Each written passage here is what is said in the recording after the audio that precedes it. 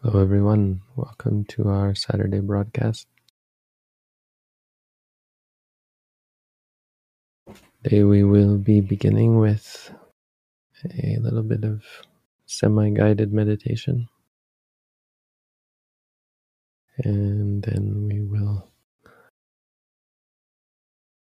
ask and answer questions with a priority focus on questions related to practice, one's own practice, as questions that can help the people asking them. If you're looking for answers to questions you have about your own meditation practice or spiritual practice or Buddhist practice, this is what this is for. Got people here helping me. We have today Chris, Jim, Ulu.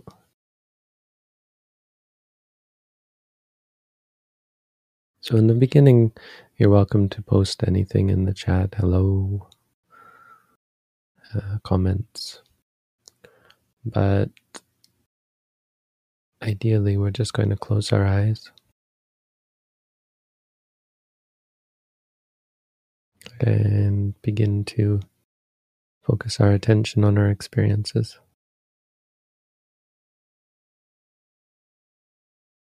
You can start by focusing on your stomach, rising and falling. And when it rises, just say to yourself, rising. And when it falls, falling.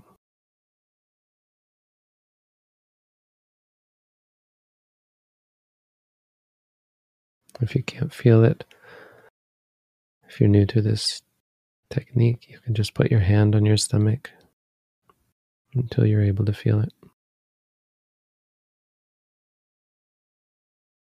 You can just keep your hand there at the beginning. Just watch. The stomach rises, tensing up, say rising. And when it falls, falling.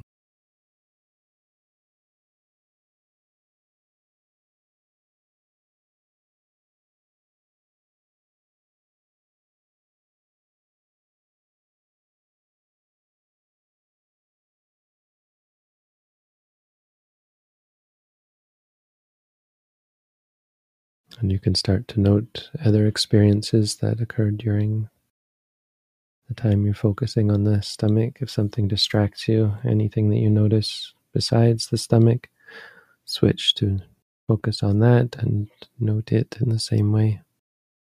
If you feel pain or aching, focus on that. Say pain, pain. If you feel happy or calm, focus on that. Say calm, calm, calm, or happy, happy, until it goes away. And then just go back to the stomach.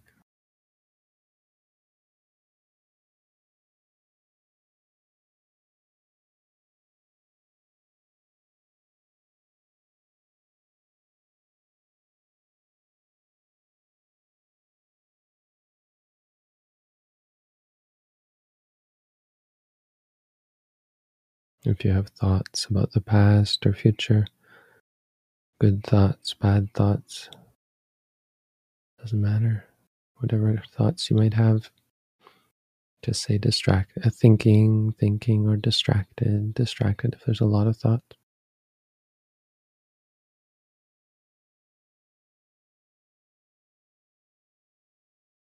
If there's any liking or disliking, drowsiness, distraction, doubt, anything like that, focus on it. Any mind state of any sort, liking, wanting, disliking, boredom, sadness, worry, fear.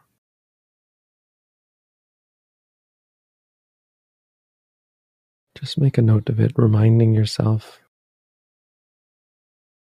of the essential nature of it, liking,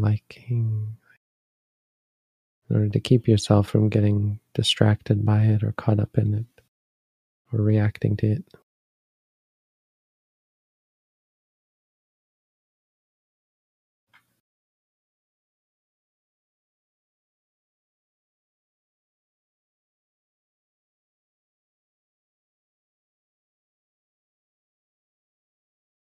If you see or hear anything, feel anything, smell anything, taste, you can note all of those as well. Seeing, hearing. Don't pay attention to what it is you're experiencing, the thing that you're hearing or seeing. Just remind yourself it's only seeing or hearing. Essentially, that's all it is.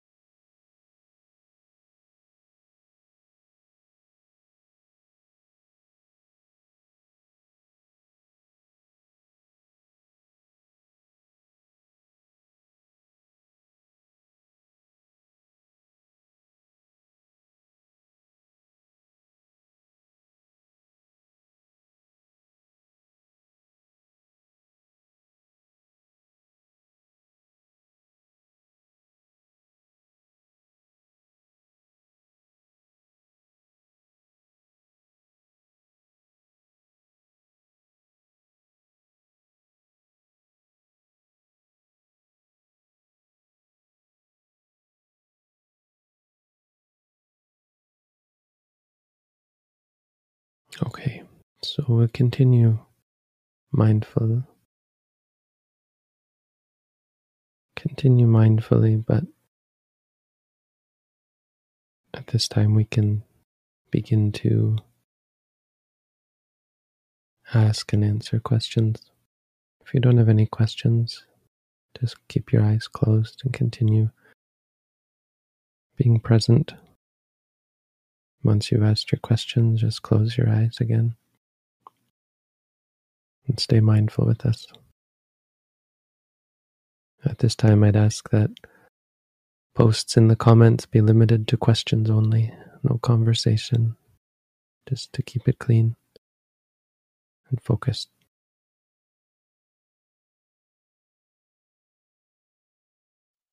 Thank you, Bhante. We do have questions. When I'm noting, I only seem to notice pain and itching. What could be done about that? Well, those are two very good objects of mindfulness. Focus your attention on whichever one is most prominent.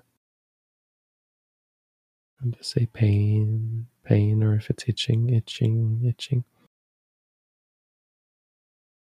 Once it goes away, go back to your stomach and look for the rising, falling. If after a long time it doesn't go away, you can just go back to the rising and falling anyway.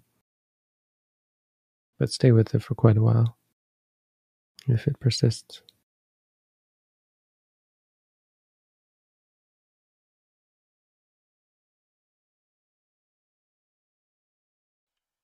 I am having problems falling asleep. Somnophobia. You have talked about sleep before in relation to meditation and the amount of sleep needed. Any advice?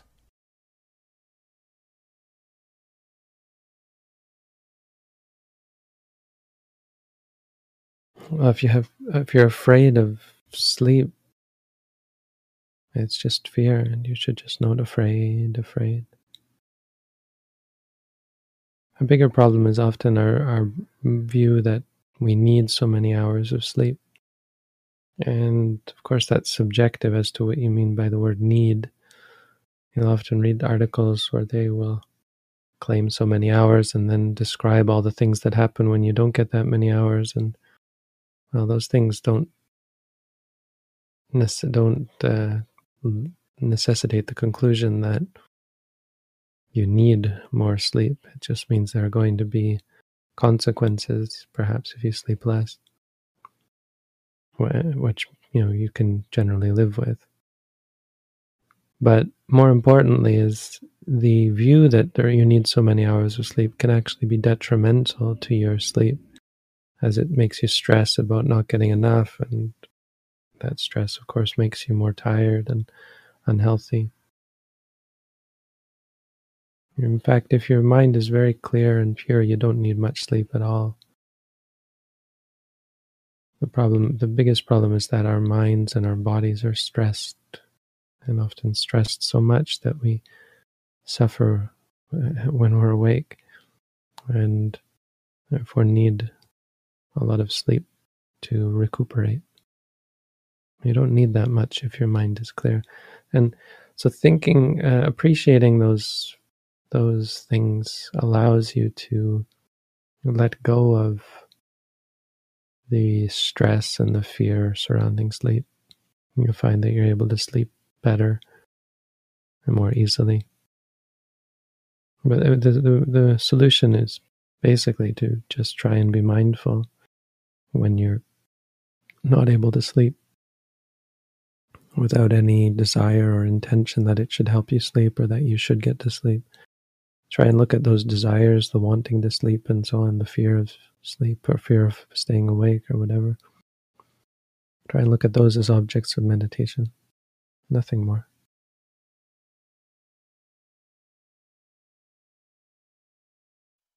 As soon as I concentrate on the breath, I feel like I'm controlling the breathing.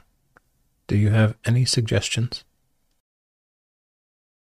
You should note that feeling. This is a common problem.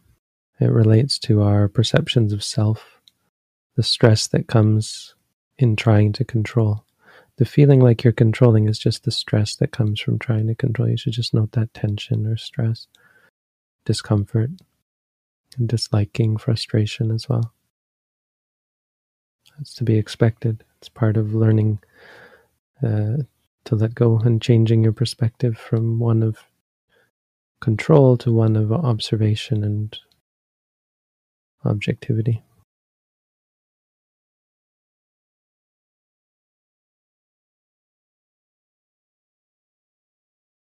What should I note when I don't know the right word for the feeling or experience? You can say confused or doubting. If it's a feeling, you can just say feeling. Feelings don't technically have names, so you can just note feeling when you're not clear what kind of feeling it is. If it's just an experience, like you're aware of something, you can note aware, or we often say knowing, but the meaning is the same. You're aware of something, you just say aware, or note the awareness. It's just a means of helping you to stay objective, to not react or get involved with it.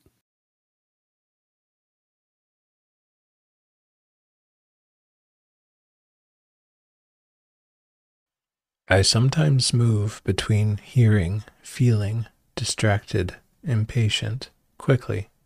Should I latch onto one or make a general note on it all? You would either latch onto one, not latch, but focus onto one. I suppose latch is a fine word. You would fix on one of them and ignore the others. Or else if you have many at once, you would note distracted or overwhelmed. And try and note one until it goes away, and when it's gone, just go back to the rising, falling. It's not necessary to note every little thing. That doesn't actually help.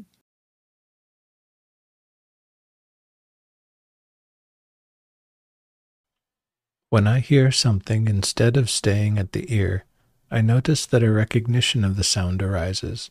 Car driving by, people talking. Should I just note knowing or keep with hearing?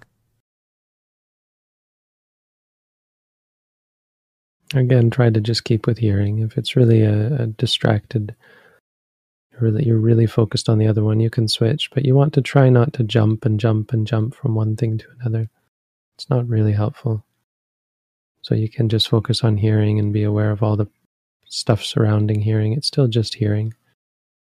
And you seeing all that other stuff is a part of the experience of seeing more clearly and becoming more familiar with how the mind works. So it's doing its job.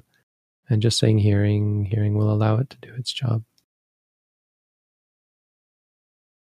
Again, there's no magic. It's not a magic trick where if you do it exactly right, something wonderful happens.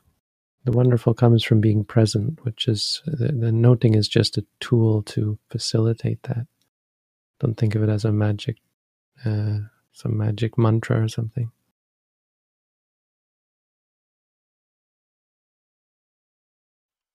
When meditating, you come to some realizations. Are these realizations, again, just concepts in another form? No, realizations are real. Realization is that's a name of a type of experience. Experiences are real. But a realization is just another experience, and so you shouldn't get attached to it or become complacent because of it. It's common that when some profound realization or seemingly profound realization comes up, there's an idea that you've become enlightened in some way, and people will then fixate on that or feel bad because they lost that realization. Realizations come and go, they're just experiences. It's a good sign, but that's all it is. It's not in and of itself worth anything. It just comes and goes.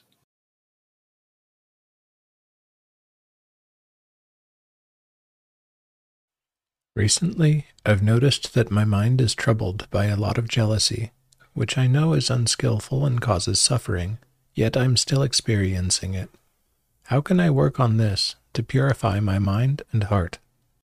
Well, be clear that if you knew it was unskillful and caused suffering, you wouldn't be giving rise to it. Or maybe that's not quite fair, but basically something like that. If you understood it clearly enough, then you wouldn't give rise to it. So it's not a matter of knowing, or it's not about knowing intellectually, or even from experience, that it's unskillful and causes suffering, because that's still intellectual. You've had experiences of it, and then you give rise to the intellectual idea that this is bad for me, and I know because I've seen it. Why is it still coming? It's because that's not really knowing, or it's not knowing enough. So the only way is to continue to practice as you've been practicing. When you have the jealousy, try and focus on it and see it. Your goal is not to get rid of it.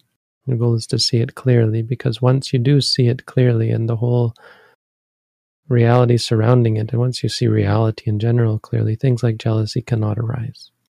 That's the basic, simplistic explanation. But it's basically that. All you need to do is keep cultivating mindfulness and clarity of mind. And when your mind is clear enough, those things just simply cannot arise.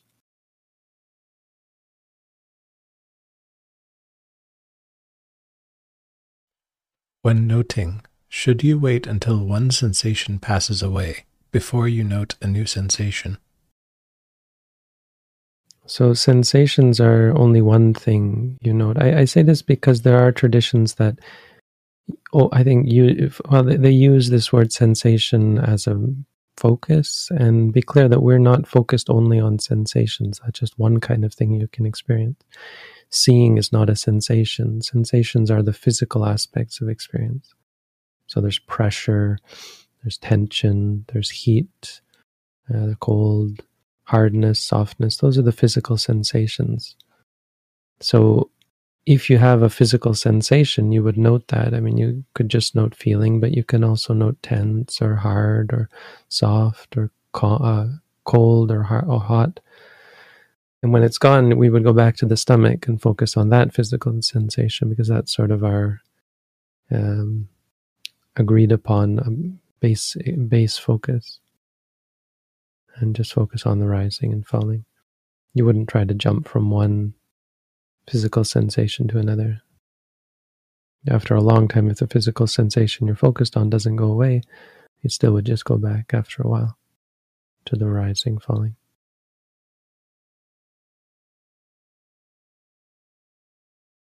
How do you start with meditation? Well, there are many ways to start, but we have a particular technique that we practice in our tradition. So if you want to get started on that, you could read our booklet on how to meditate. And if you really want to get into it, after you've read the booklet, you can sign up for an at-home meditation course. We have links in the description to the video, and they're now on the screen. It's all free, so feel free to look into that.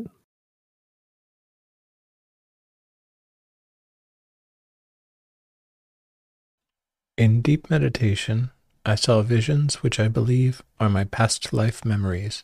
I saw that in my previous life I was married and was fed up at the end. I don't want to do the same in this life. Do you have any advice? About how not to get married, or about how not to get fed up with your marriage? They're sort of the same, I suppose, but they're two technically different things. So how to not get married is probably to overcome sexual desire. Probably either that, or, I mean, there are other reasons people get married, so you can avoid those. But as for romantic desire, well, mindfulness will help. There are other meditations that can help as well, but I'd recommend mainly mindfulness. As for getting fed up, well, when you're fed up of things, it's a disliking of things. And so it's the same answer of how to overcome it, but that's technically on the other side, the aversion, the anger side. The answer is the same. You just try to be mindful and come to understand anger and the things that cause you to be angry. And if you understand them better, they won't make you angry.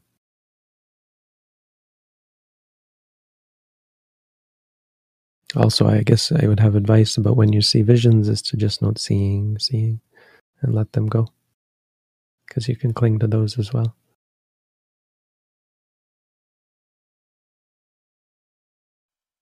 How do you meditate properly when you're in difficult situations in life, or when you're just having a bad day?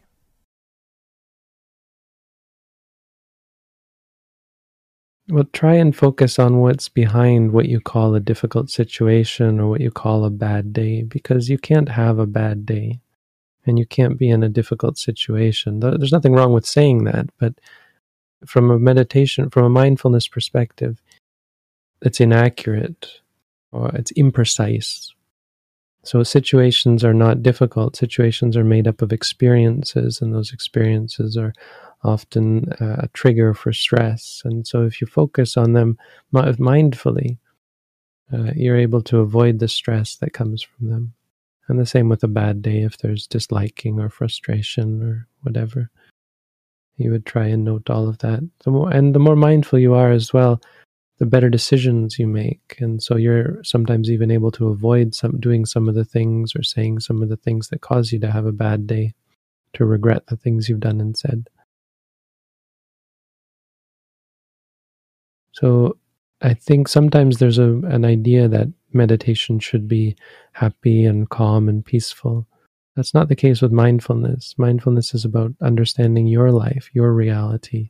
And if your mind is not happy, calm, and peaceful, mindfulness isn't going to help you avoid that. It's going to help you learn about that. So it can be quite unpleasant in the beginning as you learn about how your mind works and come to see how you're causing yourself stress and suffering. You got to see all that. You've got to see clearly and go through it and change your patterns of behavior by seeing them, by focusing on them, seeing the stress you're causing yourself, that sort of thing.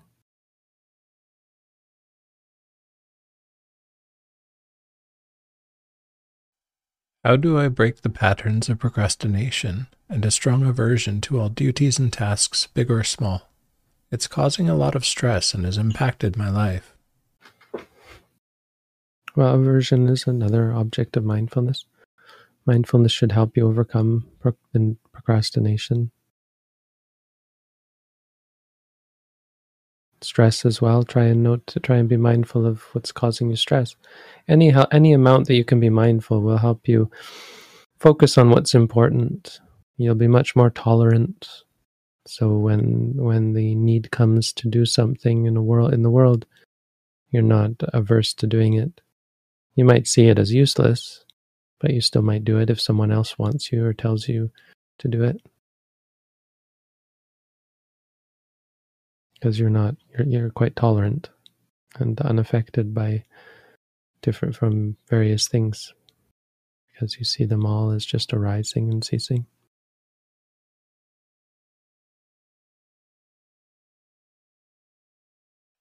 Could it be a result of my practice that I have recently have stabilized my life, and feel more at peace?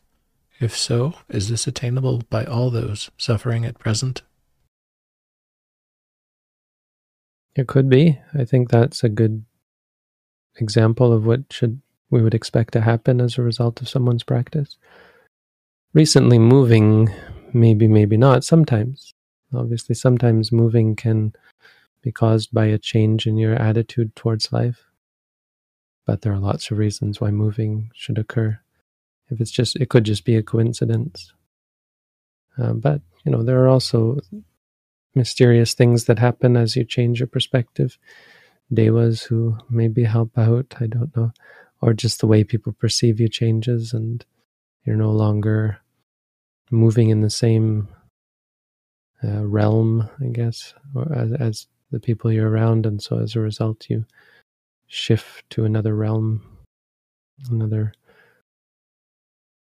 level of consciousness, something like that. But as far as having a more stabilized life, that's an outcome you'd expect. And feeling more at peace, of course, because you're less reactionary to things. Was it attainable by all those suffering at present? No. No, because many people are not at all inclined, interested, or capable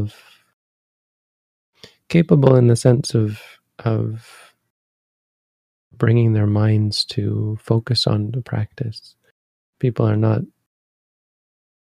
inclined towards that. They're not. Their minds are so habitually focused on something else that they just don't even think to meditate. I mean, most especially people who are engaging in unwholesome activities on a regular basis. It's just very hard for them to cultivate mindfulness in any meaningful way.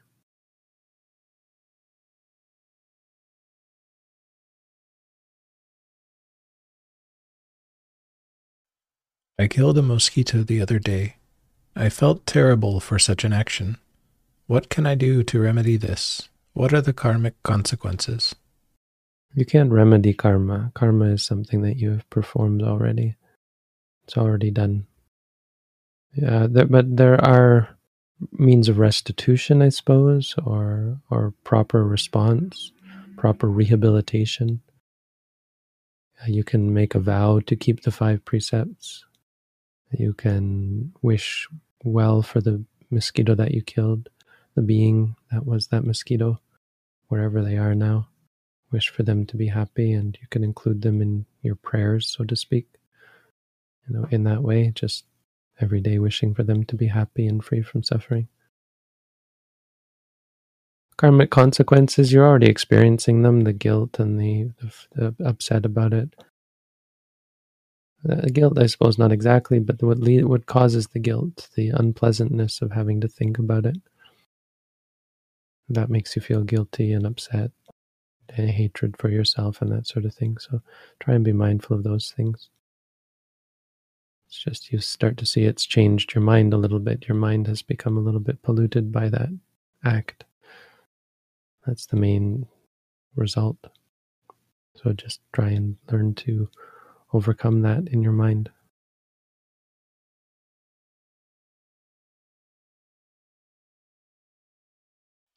I'm quite keen to indulge in sensual pleasures, noting pleasure and wanting don't seem to change this very much.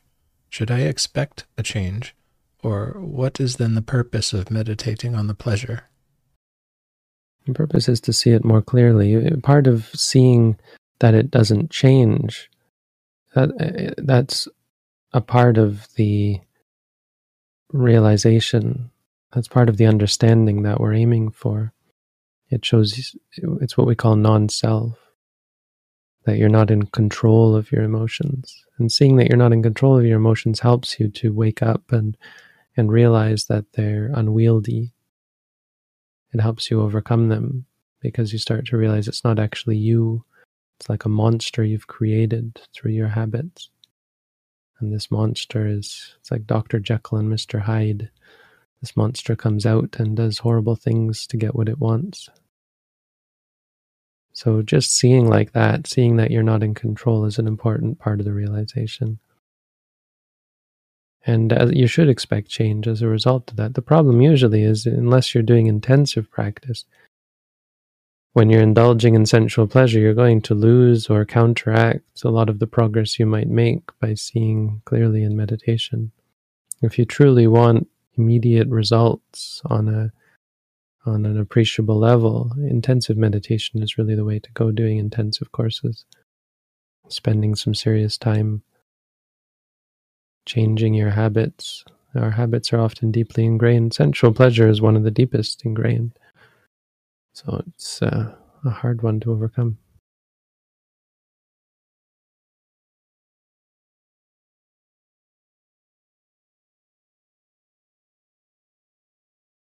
When you mention problems are only problems because it's our perspective, is no experience inherently positive or negative?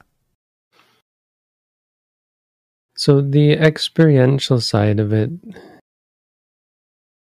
is just an experience. It's a bit hard to answer because experience is a bit more complicated than that. So when there's a reaction to an experience, you're experiencing that as well, but your reaction can be a bad thing. It can be objectively understood to be a bad thing because it causes suffering as a result. So if you get angry, you're experiencing the anger, but the anger is a bad thing. But what I would say is your perspective on things should never be as negative or positive. So it's not a matter of things being inherently positive or negative. That's just a philosophical question, and we're not really interested in that. A practical answer is that, again, you shouldn't experience things as positive or negative. You should try to see them just as they are, even anger. Don't have some prejudice against anger, just focus on the anger and say angry, angry. It will help you to see more clearly, because things like anger are incompatible with clarity, with objectivity, of course, because they're partial. And so they can't coexist. So when you cultivate habits of clarity and objectivity, things like anger and greed, they just have no place in your mind.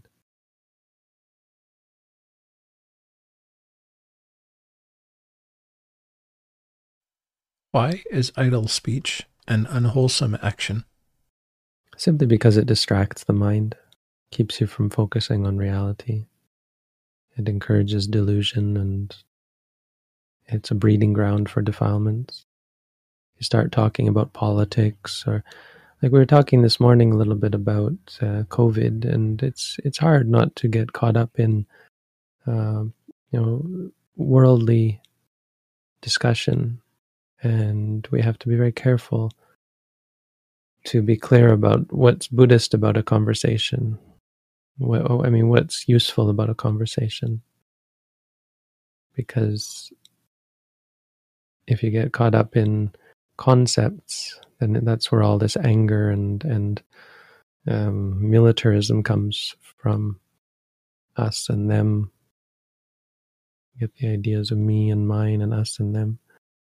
We start hating people and so on. So idle speech is just a breeding ground for that. Technically speaking, idle speech is a very mild, bad thing. It's a sign that you're still not an arahant if you engage in idle speech. But it's not a sign of anything worse than that, not necessarily.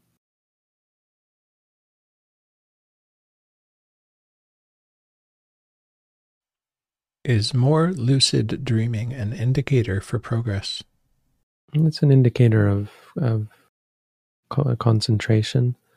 So no, not necessarily of progress. It usually comes, it often comes hand in hand with people practicing meditation or some spiritual practice, because they start to develop stronger concentration that bleeds over into their dreams. But that's all. In this practice, no, it's not precisely a sign that you're getting, your mind is more clear, or that you're more free from defilements. Not necessarily.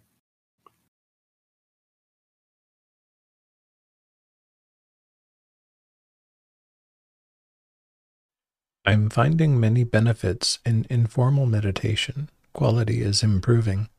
Could you list some higher quality, great appreciable powers that formal meditation has, not achievable by the informal one?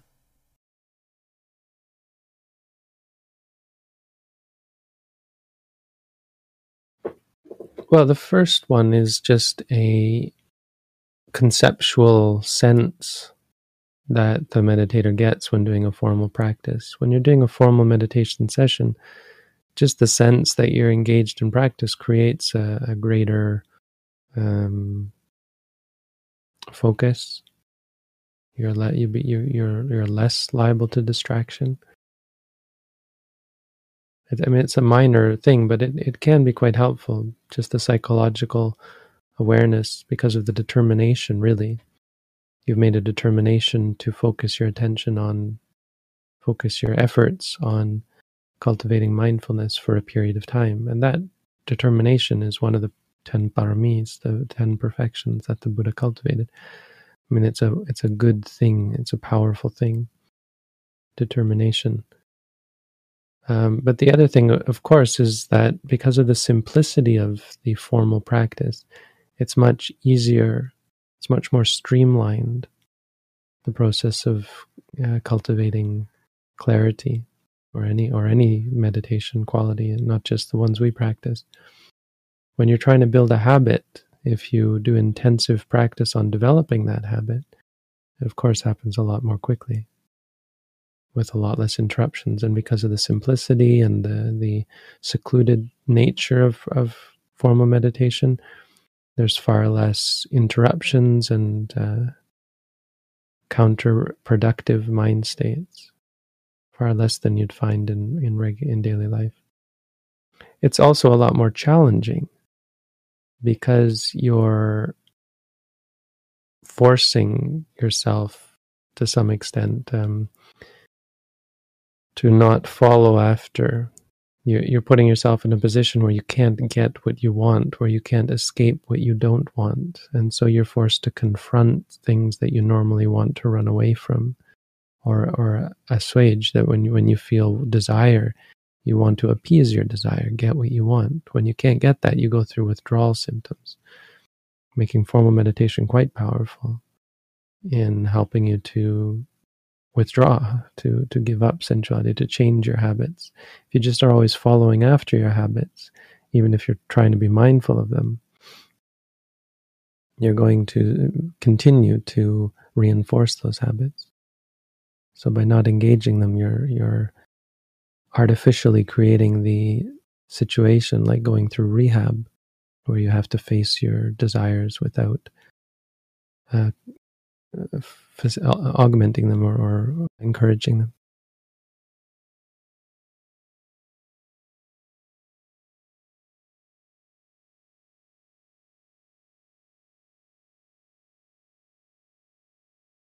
How can we translate the Brahmavihara into today's reality?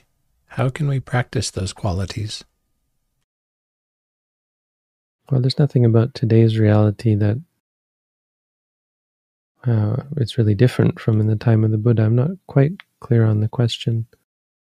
There are lots of teachings out there that talk about how to practice the Brahmaviharas. I'd recommend looking them up. Mahasi Sayadaw wrote a book on the Brahmaviharas that's really, really pretty good. Gives you a good idea of the sorts of practices you could undertake. It's not a hard thing to learn how to practice. It's just something that we don't often do, and would benefit if we were to practice them. So look it up, and you can learn some of the mantras on how to practice the Brahmaviharas and just recite those mantras to yourself. They help you remind yourself of the qualities of mind that you are aiming for.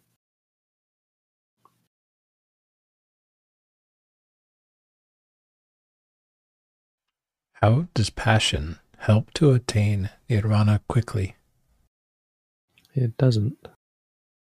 Passion is what keeps us from attaining nirvana. Nirvana is in fact quite defined as the extinguishing of, well, not exactly the extinguishing of passion, but it's caught up. It's completely as a result of the extinguishing of passion. So I'm not quite sure of the question.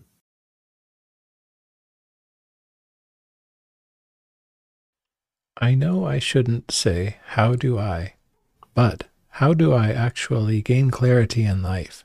More specifically, how do I remain at peace while I'm on the path to self-discovery and making a career by working hard? So basically the question is, how do you balance livelihood and practice? Well, livelihood should be conducive to practice. It shouldn't have to be directly related to your practice necessarily. Even a monk's livelihood of, let's say, teaching the Dhamma, well, that's maybe not fair, but like going for alms round, a monk will go out in the village and receive alms. It's not exactly related to one's practice. So it's related to food. It's related to getting food to eat. And so you go out to get food to eat. And people are kind, and their spiritual practice is giving. So being lucky in that way, you get food as a result. You do something that other people have a need for or a desire for, and so they give you money as a result. There's no need for that to exactly be a practice, but of course you can be mindful while you're doing your work, whatever your work is. But it should be, as I said, conducive to practice in the sense of not being overly distracting if you can help it, but more importantly, not being inherently unwholesome. So there's certain livelihoods that you should absolutely refrain from because they require you to be unwholesome. If possible, you want to try to avoid those. Or, yeah, I mean, if they require, then it's absolutely going to be a problem. But in most cases, it's more about trying to modify or condition your work so that you don't give rise, so that you aren't triggered, so that you don't trigger the unwholesomeness through your work. And that can often take a bit of practice, cultivating new ways of working. But ultimately, don't think that about work itself essentially being an obstacle to your path. It's just a reality. It's a part of your reality. And so incorporating it into your practice in terms of being mindful while you work, but also trying to sort of compartmentalize. It's not exactly compartmentalize, but be aware that during the time you're working, you're not going to be able to be so mindful. And so you make that up. And you can reasonably make it up by then spending some time doing formal meditation, or also being as mindful as you can outside of work and outside of formal practice, when you're walking down the street or sitting in a car or on the bus or so on.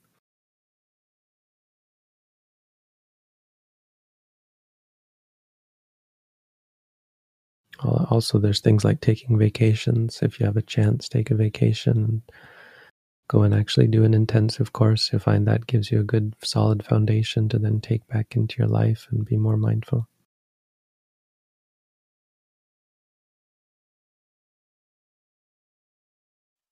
Is it of benefit to join a Buddhist community to help with the practice? It feels like it would have a potential for attachments. More so than not joining a Buddhist community? I mean, there's a potential for attachments not because of the things we do, but because of the nature of our mind.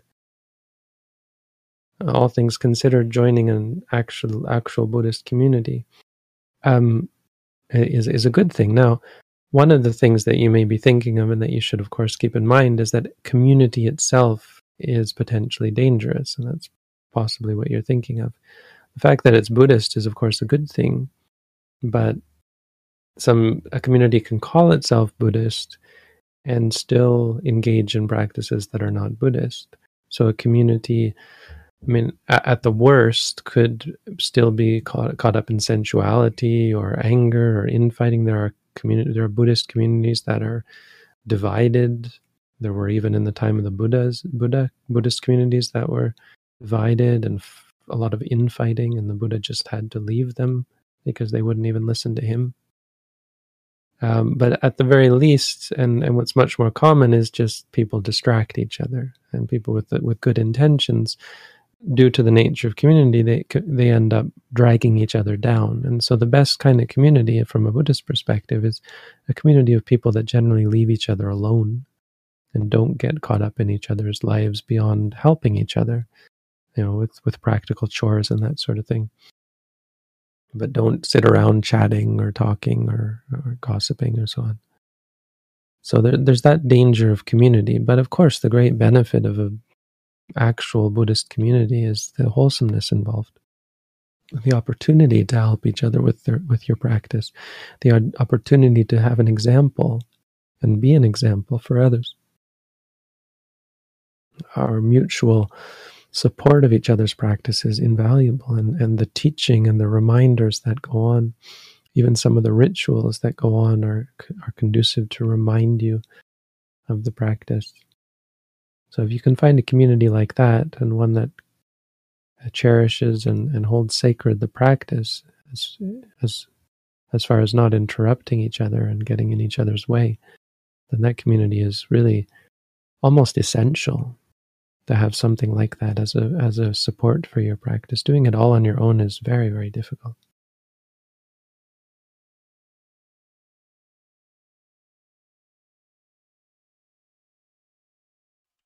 I don't wish to worship a Buddha. Is this only for some traditions? When joining a session recently, I felt uncomfortable when he was being praised. Is this okay? Yeah, there's no requirement that you worship the Buddha. A lot of us do worship the Buddha because we think he's praiseworthy. If that makes you feel uncomfortable, I mean, you have to look at that in yourself. It shouldn't make you uncomfortable because other people praise someone, especially someone like the Buddha. So just look at how you feel uncomfortable and try to be mindful of that. If it felt like somehow you were expected to be as praiseworthy, well, that's a different thing. If there's peer pressure in that way, I don't know. I don't know that that's usually the case. It's more like you feel uncomfortable because of your own attachment, I suppose. So try and look at that, why someone else's activity might make you feel uncomfortable.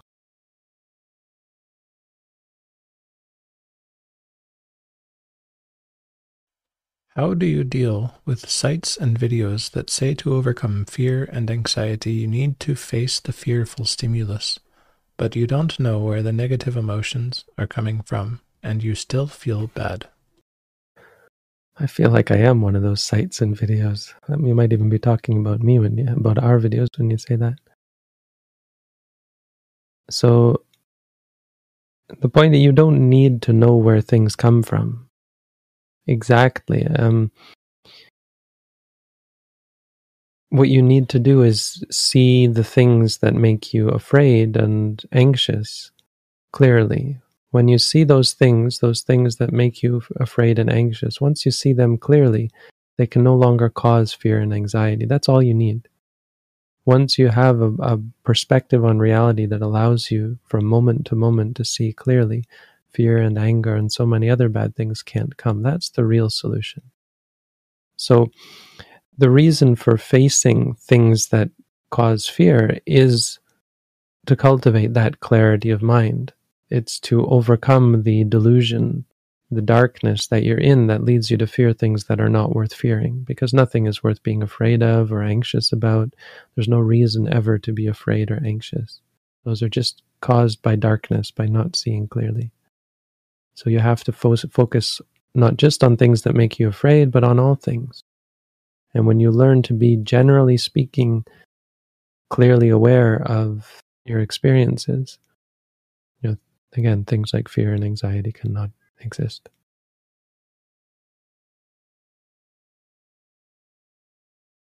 Could one become an arhat by meditating as a lay person? Yes, there's nothing about that. Of course, it's generally more difficult, and if you really want to, it's not about being a lay person or a monk, but if you're living in the world, it's going to be much, much harder.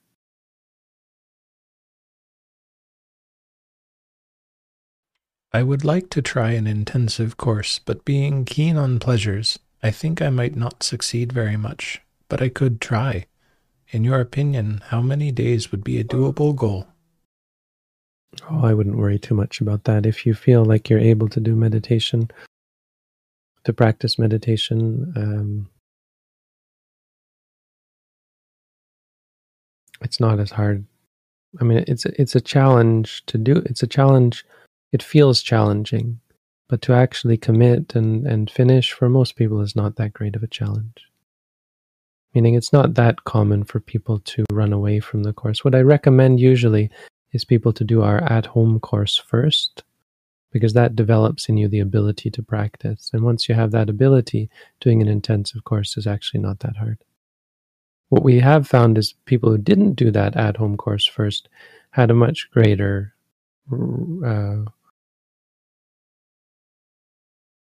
relatively greater percentage or chance of quitting early. So try and learn how to meditate on your own through a booklet and through an at-home course. And once you've done that, you'll find intensive practice is not so scary.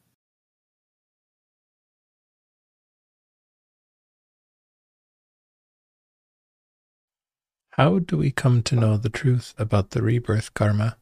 For instance, how do we know that beings who are close to enlightenment won't be reborn as animals?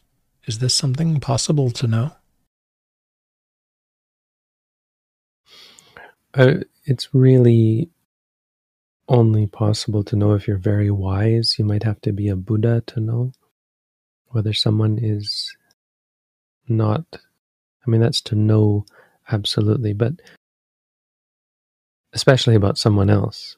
But to know for yourself, it's not that hard to have an understanding of where you're going to go for someone who's done intensive meditation, because there's a clarity of mind that just doesn't fit with those realms. To be an animal, to be reborn an animal, you have to have a greatness of delusion. To be reborn as a ghost, you have to have a great affinity for greed, clinging. And to be born in hell, you have to have a great amount of anger.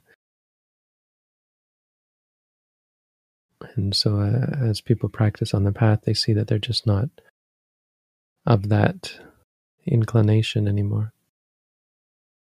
Of course, it is, of course, highly possible to overestimate, but it's usually more the case that you overestimate thinking that you've become enlightened and you're never going to be states, but that's only because you've reached a state where you're kind of safe in this life, right? Your mind is wholesome and you see that, and you think that somehow that means that you're enlightened and you'll never be reborn in those states, but most likely it still means that you're not going to be reborn in those states in the next life, but it's still very difficult to know and to understand.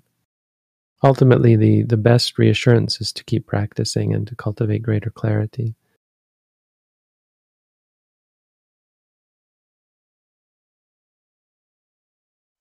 What can a person do if you have excessive sexual desires? I meditate, but it's a consistent problem for me.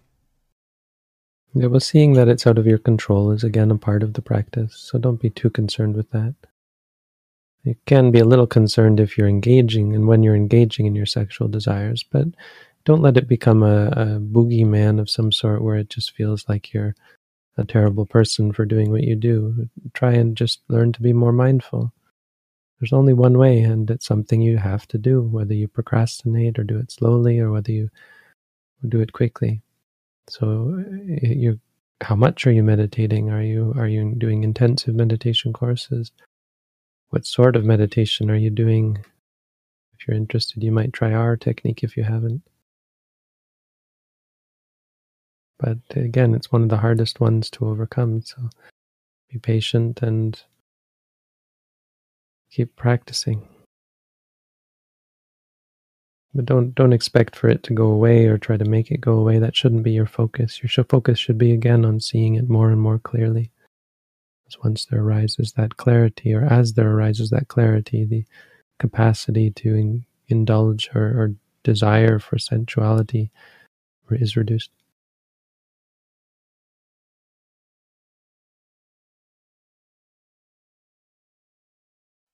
I'm currently following a meditation, and I know it takes time to get results.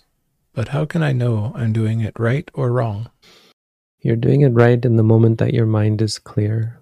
Try and just focus on the moments that your mind is engaged with the experience. I don't know what meditation you're doing, but if you're practicing our technique, it would be when you make the note, you say, for example, pain, and your mind is clearly aware of the pain as pain. It's going to be complicated because there's going to be reactions to the practice. There's going to be worry about the three characteristics and reactions to the three characteristics that'll make you think you're doing something wrong when in fact you're seeing what you expected to see. But try and just be open to what you're going to experience. Learning about the three characteristics is useful for this specifically, because as you intellectually come to appreciate the three characteristics, you're more able to identify when you do experience them and realize, oh yeah, this is just impermanence. There's nothing wrong with my practice. This chaos is just the nature of things. It's unpredictable. And when it's unpleasant, when it's not the way you want, and don't be discouraged. Start to see that, yes, this is the problem. When I cling to things, I suffer. Not because of the way they are, but because of the way I am. There's nothing wrong with the practice even then. It's just your own attachments that you're seeing. And when you can't control things, you're frustrated because things aren't going the way you want, and they're not disappearing when you want them to, not coming when you want them to, that your mind isn't under your control. This is seeing non-self.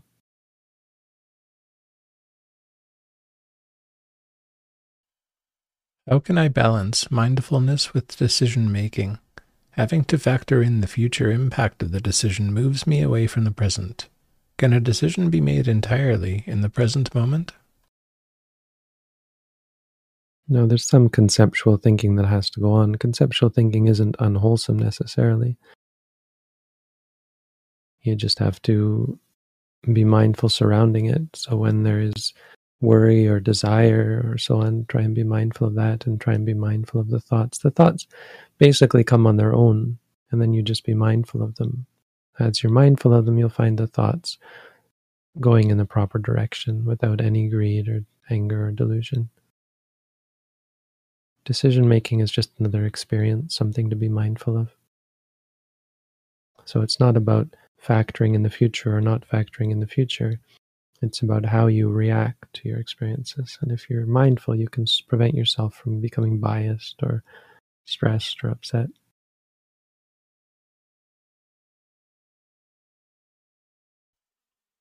Thank you, Bhante. Those are the questions we're prepared to ask today. Great. Thank you all. Good questions. Thank you all for coming out. Great turnout. Have a good week, everyone. And thank you all for your help, Chris, Ulu, Jim. Sadhu. Sadhu.